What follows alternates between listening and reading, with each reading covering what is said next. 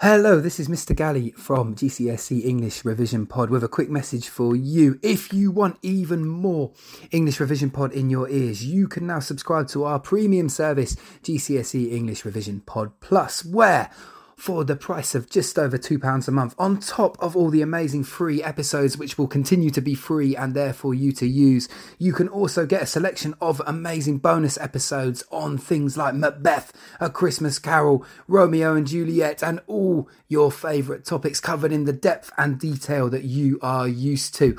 If you are interested in getting even more GCSE English Revision Pod, all you've got to do is click the link at the top of this episode description where you can subscribe to GCSE English Revision Pod Plus.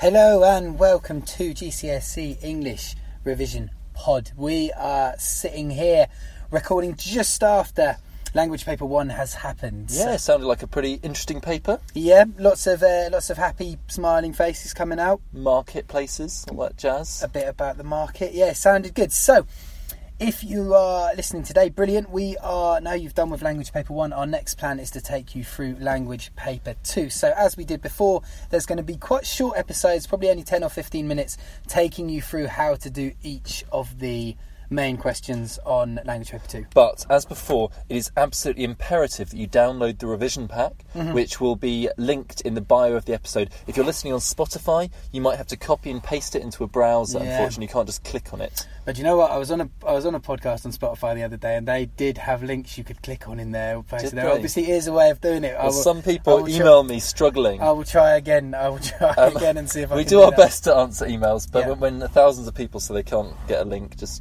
works for me. Yeah. But anyway, we are... So, as Mr. Forster has said, download the whole pack. We're not going to be working with loads of different handouts. There is one revision pack. It's called Mr. Forster's English Language Paper 2 pack. I mean, boring name, to be honest. But it's got a very cute picture of a kitten on the front. Does the job. It's got a kitten on the front. I call it it's the kitten pack. Yeah. All right, the kitten pack. So download that now, and then you will be able to follow along with us. Welcome back. Cool. So, very quick word about Language Paper 2. We'll start each episode with a quick overview, of course. It is 1 hour 45 minutes. It has 5 questions, and just like Language Paper 1, it is 4 questions on reading and 1 question on writing. Yes. The most important thing is getting your timings right. And for that reason, some people prefer to start at the end, some people prefer to start at the beginning. Yeah. Some people start with question 5, some with question 1. That's kind of up to you. The best thing to do is to practice. Yeah. But what we're going to focus on today is question 2. Yep. And we're going to focus on the skills needed for success. So the first thing I'd like to point your attention to is the title of the paper for AQA. It's called Writers' Viewpoints and Perspectives. Mm-hmm. So these will be 2 non-fiction texts that you have to read. Yep. So that means that they're, of course, real. These are not made-up stories. No. And one of them will be written in the 19th century, a Victorian text. Yep. Therefore, the language will be more challenging. So this paper is more difficult than paper 1. Mm-hmm. And the title, though, gives us a clue as to what the examiners are looking for. They're looking for what are the 2 writers, what are their viewpoints on the theme or idea that both texts centre on. Absolutely. What is it that the writer is trying to say about these things? Much more in Language Paper 1 that you've just finished, probably, it's about the writer's use of language to sort of entertain. And to create characters and stories. This is all about what's their opinion, what's their argument. Yeah. What are they trying to teach us, argue, explain about... These non-fiction texts. So, question 2, therefore, it's only worth 8 marks. So I would spend about 10 to 15 minutes on it, depending, probably including your, a bit of rereading over it. Mm-hmm. You've got to have read both texts already, of course, because this is a comparative question. Yeah. And I would spend a little bit longer on the reading on this paper, because you've got 2 long sources to read. And we've both marked this paper for AQA, lots of students just misread them. Yeah, absolutely. You will do much better overall. I marked this paper last year. I know you marked it 2 years ago. You will do much better if you have approached every single one of these questions with a deep understanding of the 2 texts. It is worth getting that more... that sort of more in-depth understanding of what the writer is arguing before you take on the questions in this particular paper. And we'll talk you through an example in this pack in a minute. So the way this episode is going to work, we're going to tell you the skills, we're going to look at a question, we're going to take you through a model answer, then set you up with some ideas for you to have a go at your own one. And there's 3 papers in this pack that you can have a work through, And if you want more, there are plenty more on AQA's website. And we can always, if there's a popular demand, we can always do an episode with some extra papers for you. Absolutely. So let's start then. When you're reading the text, there is a box at the top which always explains exactly, it summarises what the text is about. Why is that a useful thing, Mr. Gelly? Well, it does a lot of the work for you, doesn't it? It tells you why it's saying what it's saying. And, sorry, that's not what I mean. It gives you a clear overview of what this text is exploring. You are therefore not needing to go through and infer for yourself what the text is all about. It is going to give you that overview of what its general argument is. Yeah, and I think the great example that I would like to give you is 2 years ago when I marked it, there was a text all about a mother who was missing her son because he's grown up. Yeah. It told you that in the summary, and I had lots of students saying that he was kidnapped.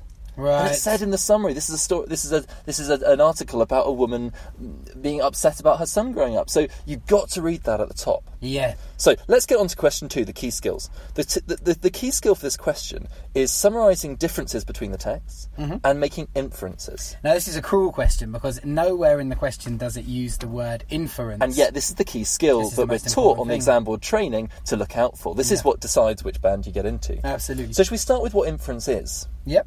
What is inference? Inference is when you are essentially reading between the lines. You are picking up the messages from the text which are there but are not said to you explicitly. So you walk into a classroom, I'm crying, what can you infer?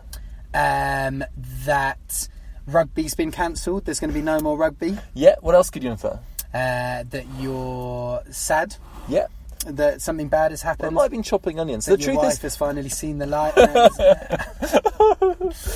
The truth is, an inference is based on evidence in the text. Yeah. So we'll give you some examples in a moment, but you must be using phrases. So if you turn in your kitten pack to page 3, I've put some little phrases that can help you show the examiner your inferences. Things like, from this we can infer. There's the suggestion here that. The writer implies that. This carries the suggestion that. Yeah. All of these phrases can telegraph to the examiner that you're inferring. Yeah, and you'll remind yourself as well. If you've got that phrase sort of ready to go, you're reminding yourself that the key skill you're looking for is that inference. So it's still on page 3, in the middle of the page. How do I structure a question 2?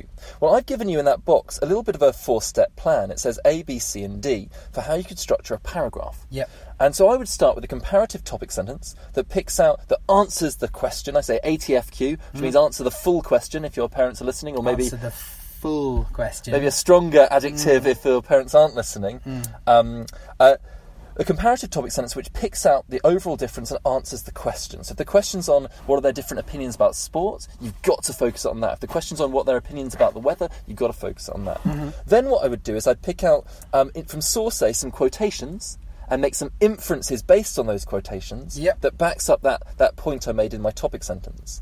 Then I'd have a connective, by contrast, however. This is, of course, markedly different from a little phrase like that, and I've listed some of these in your pack. And then I make a point about source B, saying, using quotations, making inferences about those quotations, and saying, how are these different from source A? How are these opinions different from source A? Yeah. What are they slightly different? Are they very different? Because actually one of the feedback from the exam board was the higher band students didn't just say that they were different, they said, to what extent were they different? Were they very, very different? Were they only marginally different? Were they actually quite similar? Yeah. And were those differences actually based on a similarity to begin with? So something they both perhaps did, but then did in a different way or explored in a different way? This will become more clear when we look at an example in a moment. Yeah. But the last thing I would say is actually one thing that we've both noticed marking this paper is that your vocabulary makes a real difference. Huge difference. Because often students saying the same things between level 3 and level 4, that's the difference between grade 6s and grade 7s, 8s and 9s, often they would make the same point, but the level 4 students would make it in more sophisticated using more sophisticated words. And this is not terminology so much. This is just having a broad vocabulary. So all these words you've been learning from our literature podcasts, don't be afraid to still use them.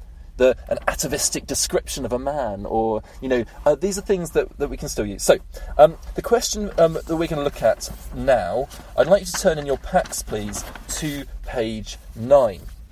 All right. I'd like you then to read from page 9, source A and source B. But before you read that, let's look quickly at the question, which is on page 11. The question says, you need to refer to source A and source B for this question. Both sources give details about the places where the events occur. Use details from both sources to write a summary of the differences between Aberfan and London. Great. So go and read those now. Before you do, Mr. Galley, just let's point out what the students often do wrong. Mm-hmm. What's the differences? But what are the differences between, Mr. Galley? Aberfan and London. Is it between the two natural disasters described? No. No, it's just between the cities. So first error that people make is they just compare the sources. They forget to ATFQ. Right. So what we'd like to do now, read source A and source B. As you read, underline quotations where you can infer something about Aberfan or about London. Because these are about cities, I'm straight away thinking, are they big, are they small, are they busy, are they dirty, are they clean? What kind of differences can you see? But before you even read the text, remember, read the box at the top of the text that summarises what is it about. Yep. So read the box at the top of the text, highlight quotations about Aberfan in source A and about London in source B, decide what inferences you're going to make, and then switch back on the podcast. Pause now. Hello. Hello, I hope you've read source A and source B, or what we're about to say is not really going to make much sense. If you haven't, listen now. Yes. You done it? You better. I think they have. I think they have. I get the feeling that it's now been done, even though this is in the future. I've got a strong sense that this will have been done by this point. So, you will have read them now, and you'll see that source A is all about a mining disaster. A disaster in a mining village in Wales in 1966, where a landslide killed lots of local children at a school. So Aberfan is a very remote and small mining village in Wales. So we're looking for quotations about that mining village. In source B, it's all about a minor earthquake that didn't hurt anyone, that was barely felt in London, published in 1863, this article. And so what you'll want to look at is how is London different from Aberfan? Right. This is not from your own knowledge of London, so please don't say, I live in London and there's the London Eye. We are only looking for details that we can find in the source. Yes. So some things you might have picked out. Some of the most obvious differences are, of course, the sizes of the two places. So, for example, Aberfan is a small village tucked away in a Welsh valley. London is a colossal city from these descriptions. Now, straight away, there's a chance to infer there, isn't there? Because from the way the writer has described it as tucked away, I know you're not doing language analysis now, but you can infer straight away that it's hidden, that it's not in the public eye. It's not like London and everybody knows about it. It is actually rather a small hidden away place. And we could also infer, therefore, that had it not been for this disaster, it would be a place perhaps that people would never have heard of. Right, that is a classic example of inference. So when we're talking about getting yourselves 6, 7, 8 marks, that would be the kind of inference that we're talking about. That if this disaster hadn't happened, Aberfan, unlike London, would perhaps not be famous, right? Not have been heard of. It doesn't say that anywhere in the text, but there is a clear inference to be made based on the information given. Because likewise, London is described as colossal, so it implies it's huge, it's filled with activity. Yeah. And we might think that a place like that would be safe from natural disasters. We've also got perhaps a similarity and a difference here, that actually, whilst both have rivers running through them, those rivers are quite different. Yeah. Aberfan is as black as the Styx.